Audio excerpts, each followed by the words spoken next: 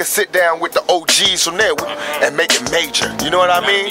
Right, but we're not doing that until we get this business settled. And even while we doing that, we're trying to get the Wu-Tang niggas, because I love them niggas. I feel as though they represent the East Coast how we represent the West Coast. And I love them.